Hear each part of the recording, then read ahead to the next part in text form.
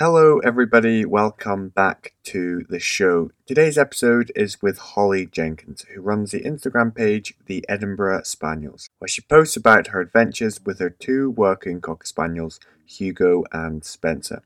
Hollie started documenting her canine adventures when she completed all of the Scottish Munros, 269 of which were with her fluffy friends by her side. In this episode, we talk about everything to do with Hugo and Spencer.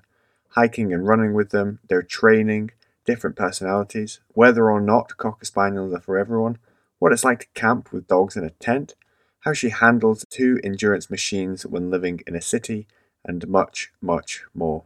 If you enjoyed this podcast, which I'm sure you will, I'd highly recommend heading over to Hollie's Instagram page to see some of the hilarious videos she captures of the adventures she has with her two four-legged friends. The link can be found in the show notes. Don't forget to subscribe or follow to ensure you never miss an episode. We have some terrific guests coming on this year, and I wouldn't want you to miss out. Enjoy the episode. Hollie Jenkins, welcome to the show. Thanks for having me. So the big question first, why the breed Cocker Spaniels? Oh, I don't know. I grew up having, in the Middle East, there was like a bunch of kind of stray dogs, everything kind of mixes. And I remember one of my friends had a working cocker and I just loved her. She was such a nice, sweet dog. And then, when it came time for me to look at getting my own dog, I was searching Cocker Spaniel, kept seeing the show type thinking, it's not quite right. And then I found working cockers and I was like, yeah, that's them. Because you got your first one when you were a student at Edinburgh. It's quite an unusual time to get your first dog, quite an unusual age. Yeah, I'd taken a kind of year sort of out of uni, and it was in that time when I was just kind of struggling with a few things that I then looked and thought, yeah, this is the time I need. I think I'd grown up around so many animals. I'd grown up with like constant things there to look after and take care of, and I was really noticing the absence, and so it was a perfect time, and that was Hugo. And so, yeah, 7 years later, he's still there all the time. So you mentioned that you always grew up around animals. Could you just give us a quick A to Z of your background leading up to your university days? So I was born in England, but my parents had met and lived in the Middle East in Qatar. So at 6 weeks old, I then went to Qatar with them. My mum was a secretary, and then she became a swimming teacher. My dad worked in civil engineering sewage works. So it was kind of raised in the Middle East, always stray animals everywhere. Like every bin you look at, there's a stray cat, there's stray dogs everywhere. And there wasn't really any kind of rescue centres when I was really little. So I would just kind of like bring things home with me. And I think we had like a minimum of maybe 7 to 10 cats and 3 dogs at a time throughout my whole childhood. No. The case of like, you bring one in, you rehome it, you find a new one, or some would stay and they'd just be like bedraggled, like one had missing eyes or missing legs, or they just had like holes in them. But yeah, so always bringing in animals, no surprise. I then wanted to go and be a vet, so I've got all the grades I needed, and then at 18 got into Edinburgh Uni, the Royal Dick School for veterinary medicine. Studied in Edinburgh, fell in love with the city, and left the degree a bit early with the BSc Vet Sci, but just stayed in Scotland, and yeah, I've never left. Could you introduce us to your two dogs, the famous two, their personalities and a bit about them? Sure. I mean, they're asleep on this little dog bed here. Hugo, come here. I can go grab them in a second. But that's so brave to have them with you in the recording. Before we went on, I just kicked mine out. I was like, you are not trusted. Oh, these two, I mean, I work from in this room like 4 days a week. So they're used to, when we're in this room, they just kind of settle down. They've got beds and toys and stuff, so they just fall asleep in here, and I tire them out like first thing, so they just sleep then the rest of the day. But yeah, Hugo's the older one. He is turning 7 this next year, March, and he is very like Mr. Independent, slightly kind of grumpy old man vibes.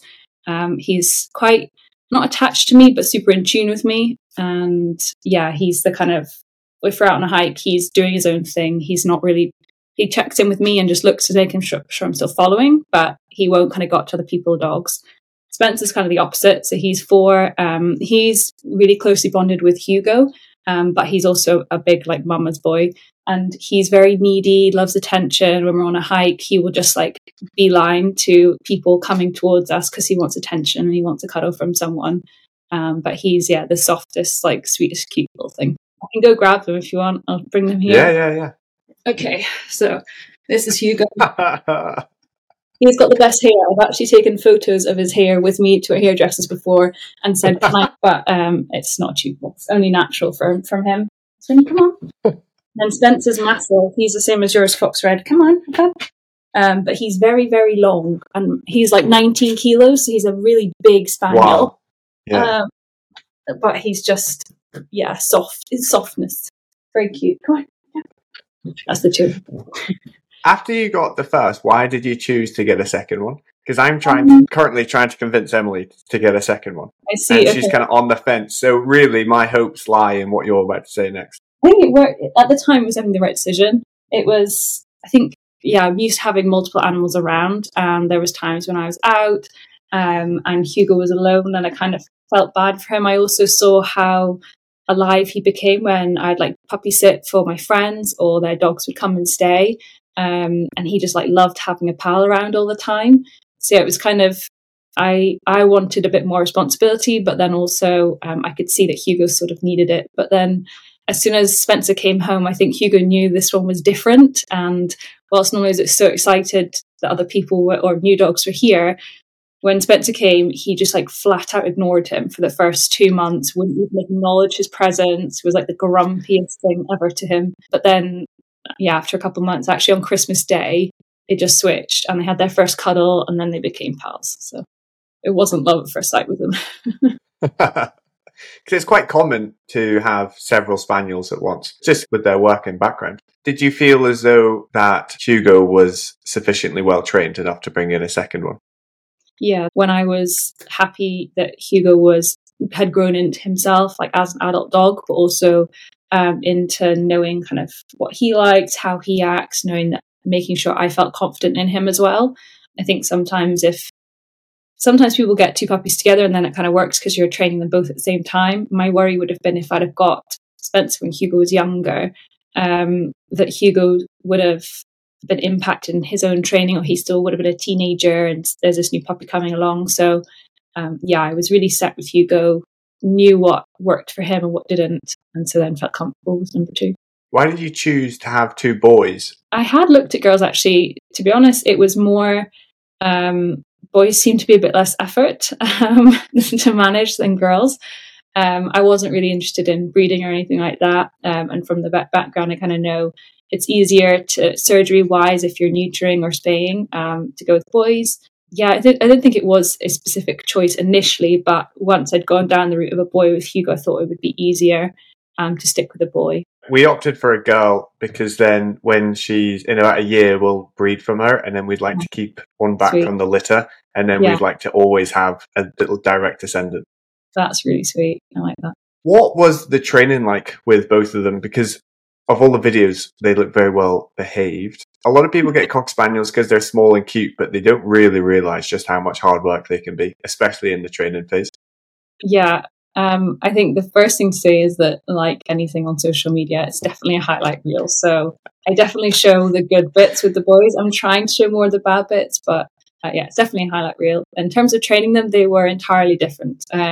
So Hugo is incredibly smart, like very, very smart, and will listen to you. And even when I'm speaking now, I can see him like looking at me and giving because he thinks I'm speaking to him.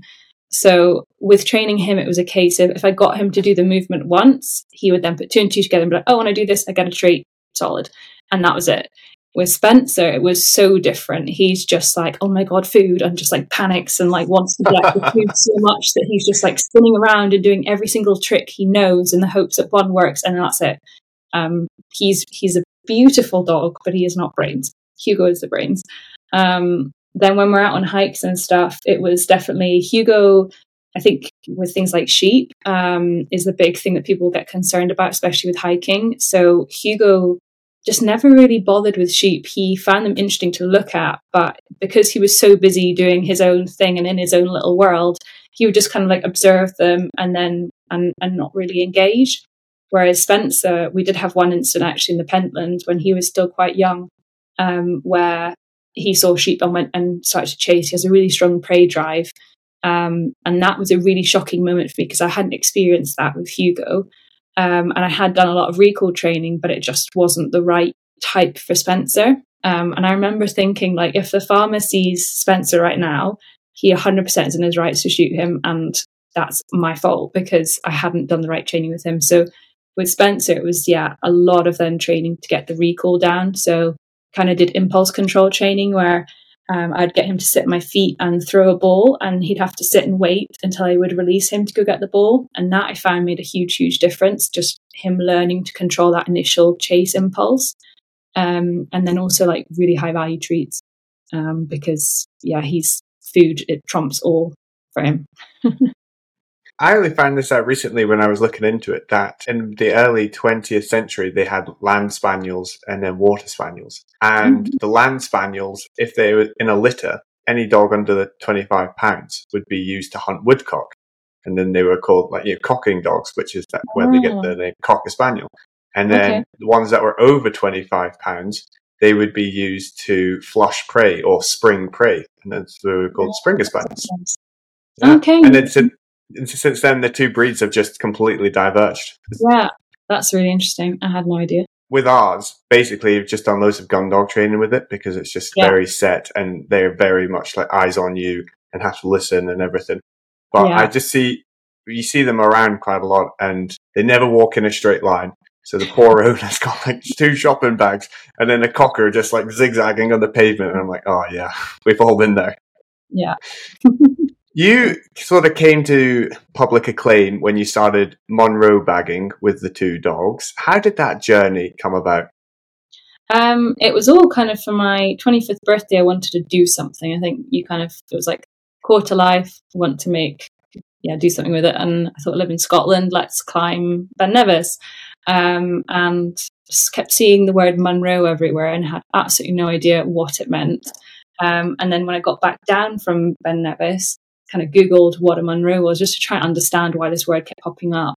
And saw that there was this whole list of Monroes to do in Scotland. I found out that there was one that was like, I was staying in Comrie Croft, this campsite. There was one that was like 10 minutes away. So I was like, great, I'll go and do that. And that was kind of the start of it. And I started off at a relatively, still quick by most people's standards pace. I did like 50 in the first 6 months.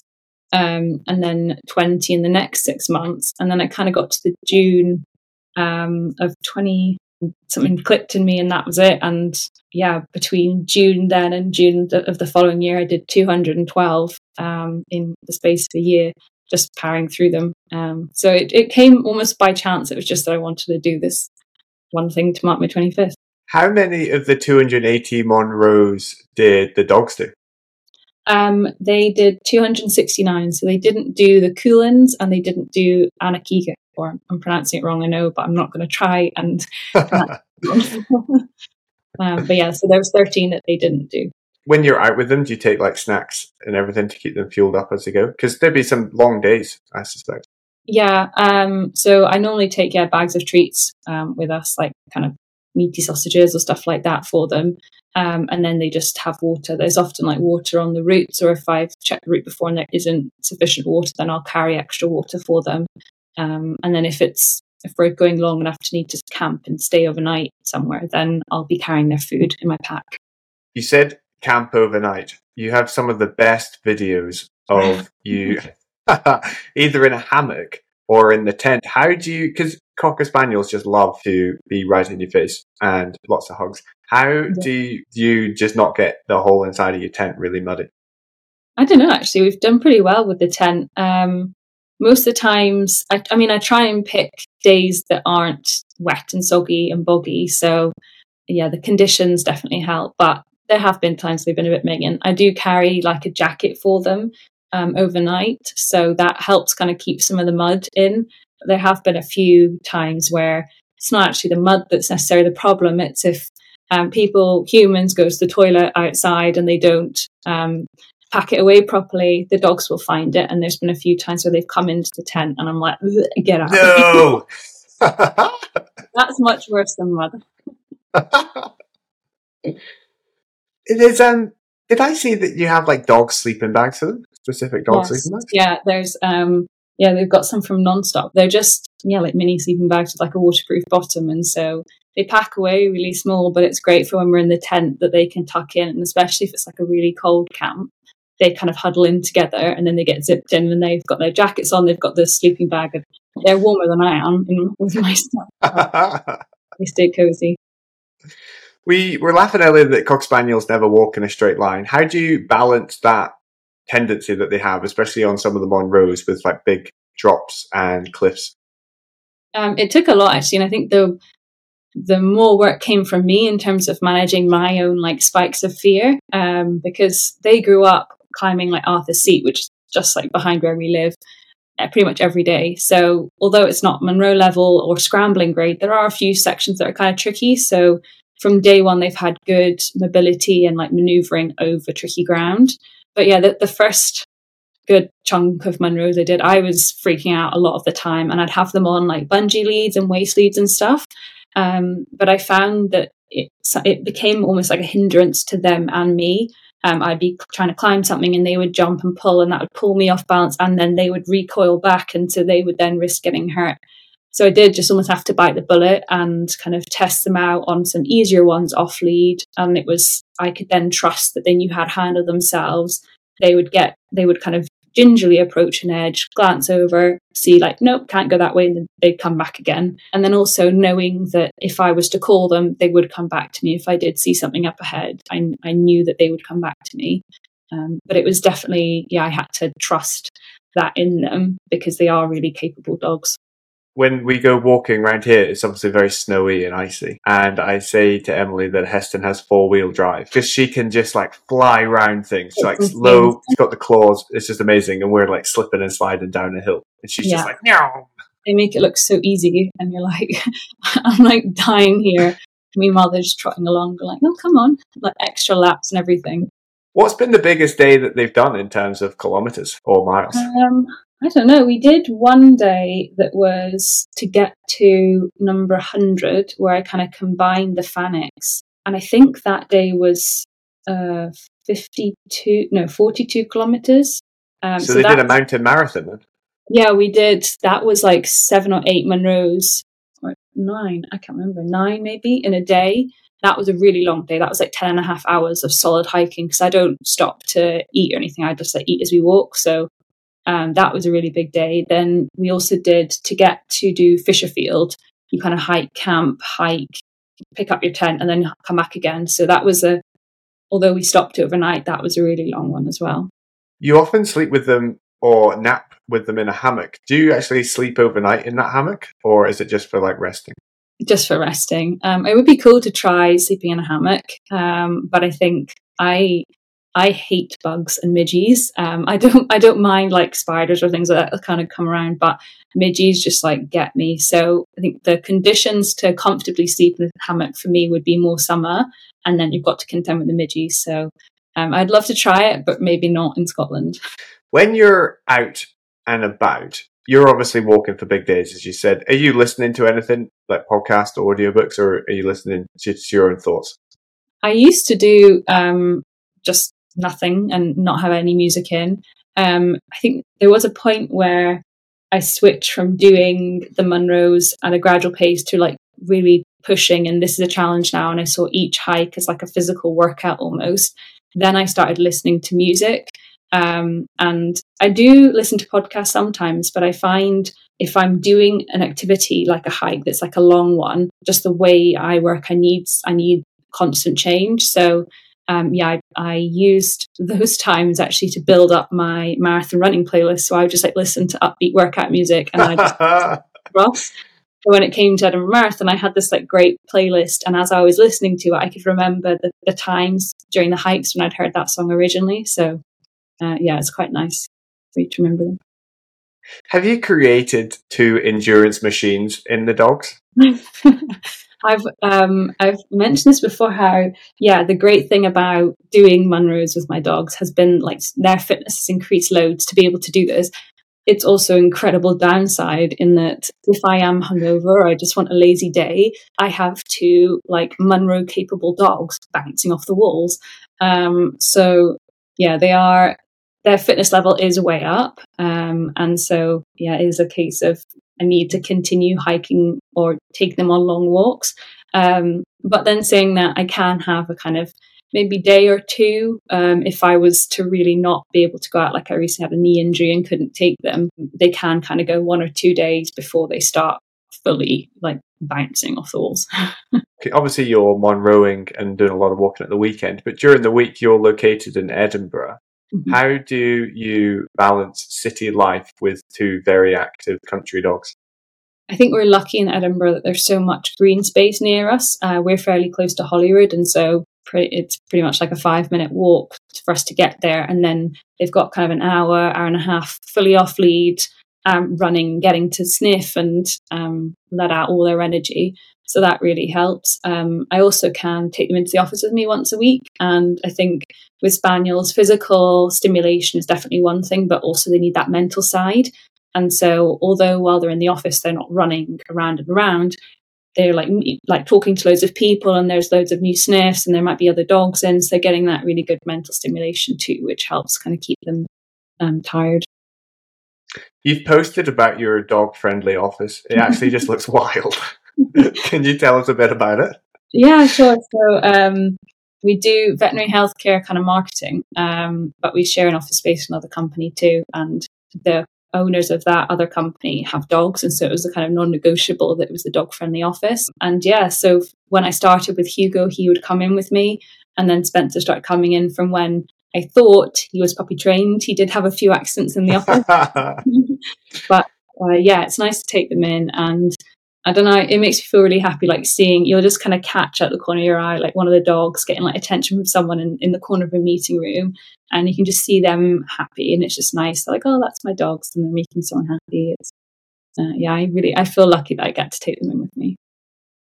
Would you recommend Cocker Spaniel as a breed to people to get?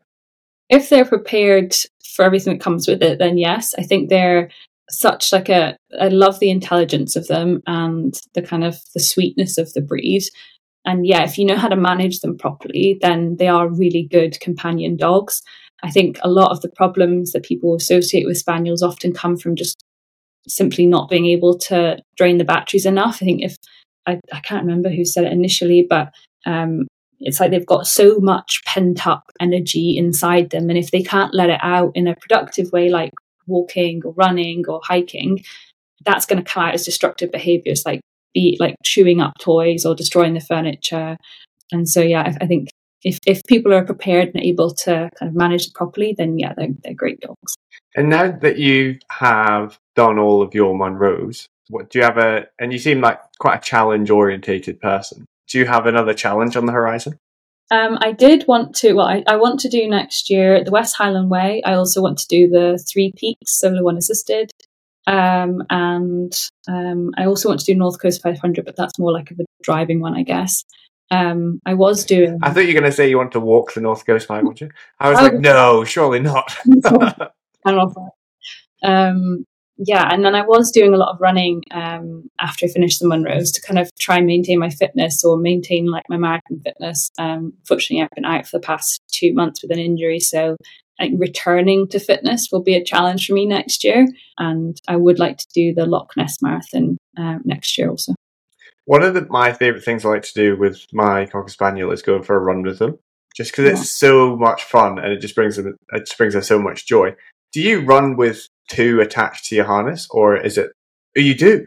Yeah. I was going to ask, how'd you do it?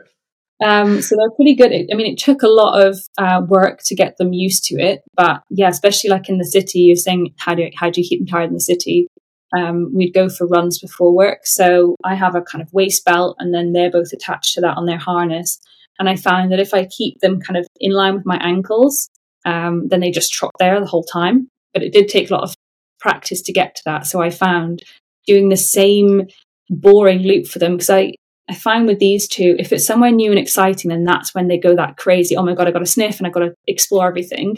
When it's boring to them and they know the route, they know where they're going, they're much easier, or they find it easier to just kind of follow the one track. And so we did that with running. We just did the exact same boring loop many times, so that they got used to that and got comfortable with running in next to me, and then I could vary it and go in new places.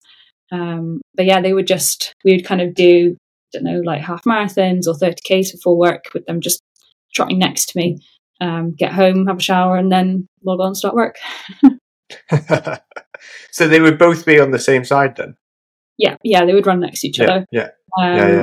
And it was always Hugo on the outside, Spencer on the inside, because one time I accidentally stood on Hugo, and then that was it. Forevermore, he like runs as far as he can because he's going to get stood on again, and he guilts me every single time. But Hugo's on the outside, Spencer comes on the inside. How do you sort of balance enjoying the small moments with your dogs and also wanting to document as much as you can for Instagram? Or are there just so many moments that you just kind of pick and choose as you go?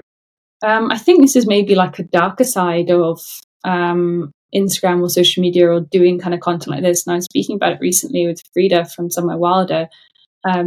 It becomes hard to be almost like present in some of the moments because you can't switch off that voice in the back of your head that's going, oh, that'd make a really good video. Or like, oh, that's so cute. Let me get that on video. And it's because you want to share it. You see that people enjoy these videos, that they, you see these lovely comments, and you want to share those moments.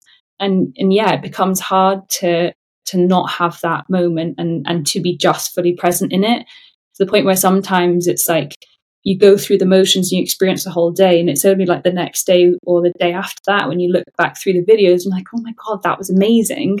But you just weren't fully there in the moment, which, yeah, is a shame. And it has changed slightly how I experience those moments. And I'm trying to get better about, okay, I'm taking this video here now and it's going away. But it's definitely something I struggle with, to be fully present in those little moments with the boys, for sure. You mentioned Frida there. She also has 2 Cocker Spaniels. Does she have a red one and a brown one, same as you? Yeah, same. And we, whenever we go on hikes, we're often confusing each other's Spaniels.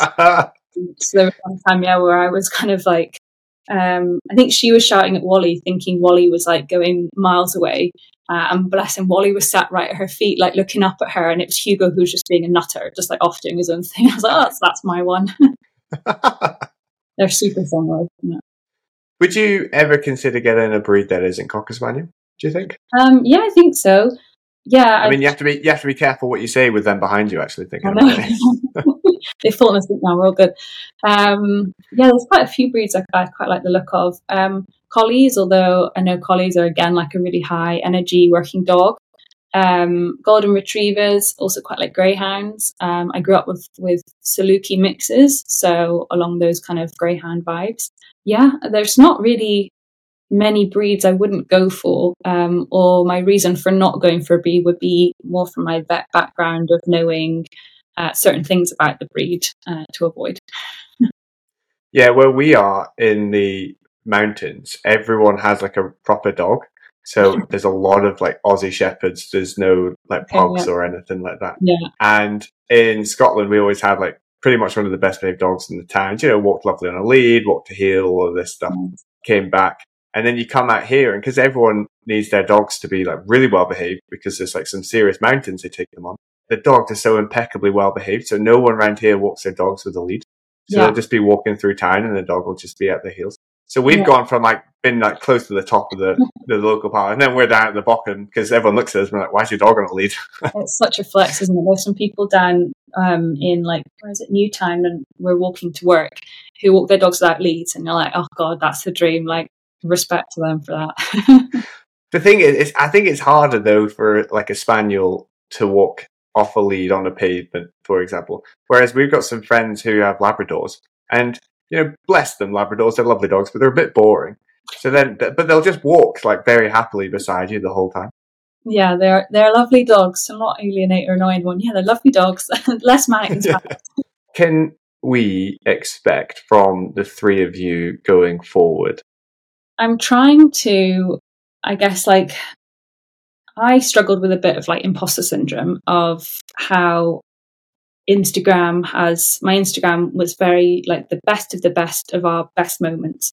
And I kind of didn't show our real life or our going to the office. And so people, because it's what I put out, had this impression that I lived in the Highlands and the mountains all the time. And that's what I did. And Scotland was this amazing place that never rains and it's beautiful weather all the time, which is why I'm trying to show the office. So I think hopefully try and see a bit more of us and have a bit more of reflection of what our normal life looks like. And that in part is trying to reflect my life now, in that post the Munros, I'm not pushing myself in all conditions to be out hiking all the time.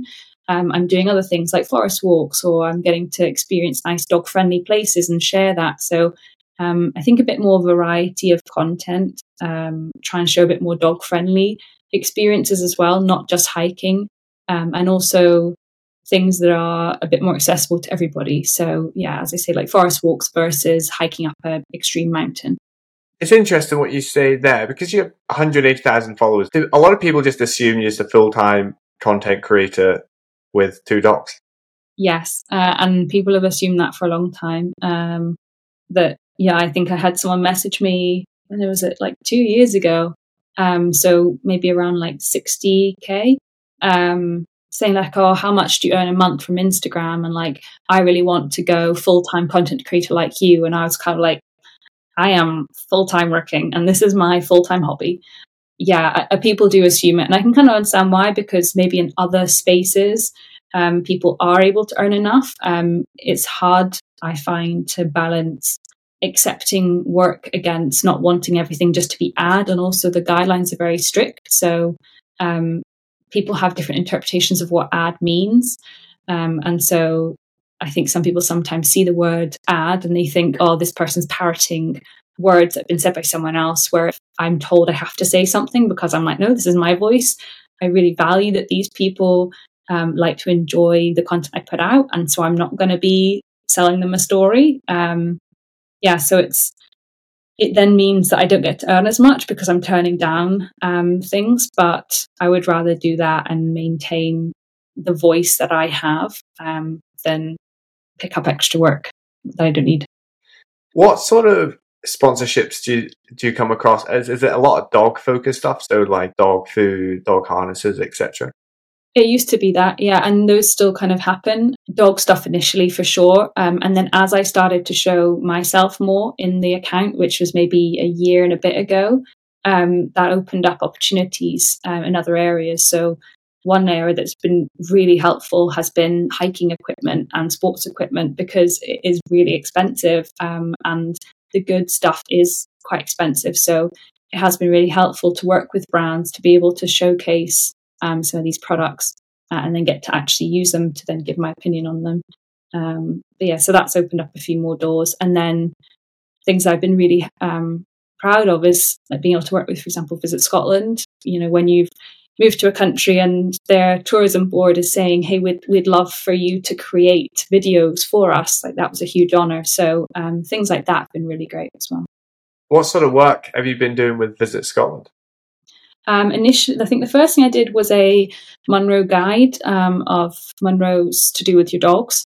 And then after that was a hosteling trip. So the hosteling sector in Scotland got really hit post-COVID, and they wanted to kind of show that hosteling is still a thing and also that you can do it with your dogs. So I did a trip with them last year that was like a week and a half, going around a bunch of Scottish hostels. And I still kind of work with the hosteling team now, just to show if they're bringing out a new hostel that's dog friendly. And that's been really great, because sometimes, when you're staying in a car for like a week or 2 weeks on end, it's really nice to have a warm bed and a shower and food. Did you convert a camper van for your Munro trip? Is that correct? I did have a converted car. I didn't do the conversion. I did the last tail part of it. But yeah, Bertha was her name. I don't have her anymore, but it was a Vauxhall 807, Volkswagen 807. The top had been chopped off with a pop top, and then there was kind of a pull-out bed on the inside. There was a cooker and a little fridge, though the fridge didn't really work until I rewired it. And that was good. That definitely facilitated being able to do so many Munros. And I bought that July. So it was kind of, I kicked into gear in the June, and then in the July I got that. So I don't think I would have been able to do 212 in a year had I not had a vehicle that allowed me to live out of it for a good few weeks at a time and work remotely. Like I would be like on the banks of a loch somewhere in the middle of nowhere, sending emails to my clients and submitting a PDF and then finish work, and then I'm up in Munro an hour later. So it was great. A converted car. That's so interesting because everyone goes straight for the van, but like converted car, that makes so much sense. More sense as well because it drives nicer. Well, I didn't want anything because obviously live in a city. I didn't want a big clunky van, and it was just me and the boys. So something small. I mean, I'm 5'4", so something small was going to work. But this was, it was a people carrier.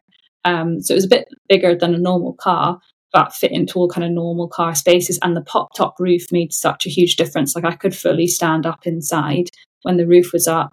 So you didn't really. It was kind of like an office that then became a bed. So it was just like a room all the time. What were the dogs like in it? Because Spaniels can be quite scattergun in interior design. But were they okay? Yeah, they were good. I think they've always been pretty good at knowing when a space is like the chill space. So, for example, when I put up the tent and they go inside, they know the tent is like a chill space. They know we go in there to sleep and to be calm and quiet in there.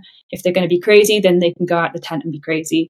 And it was the same with the van. Once they get in the van, the front passenger seat would swivel. And so that was Spencer's kind of like spot. And so he would always sit up there. Hugo would be like right at my feet on the floor, or he'd sit next to me on the sofa. So they had their little spots and we knew how it worked. It was good. So as we come to a close, if people wanted to find you, where would be the best place? I guess like Instagram probably would be the best way to get in contact. Instagram, for some reason, likes to just like filter random messages. So it does take me time sometimes to go through and find them. Because there's quite a few and it is just me that mans everything. It does take me a bit of time, but I do like to aim to get back to everybody and to kind of try and help with that. I think normally once a week-ish, I do a submit Ask Me Anything questions. On a Thursday normally, so that's another way that kind of bypasses it, and I tend to just answer the most popular questions I can. Amazing. Well, Hollie Jenkins and the two dogs for their cameo. Thank you very much for coming on to the show. I look forward to seeing your next adventures over the coming years. Thank you. Thanks for having us.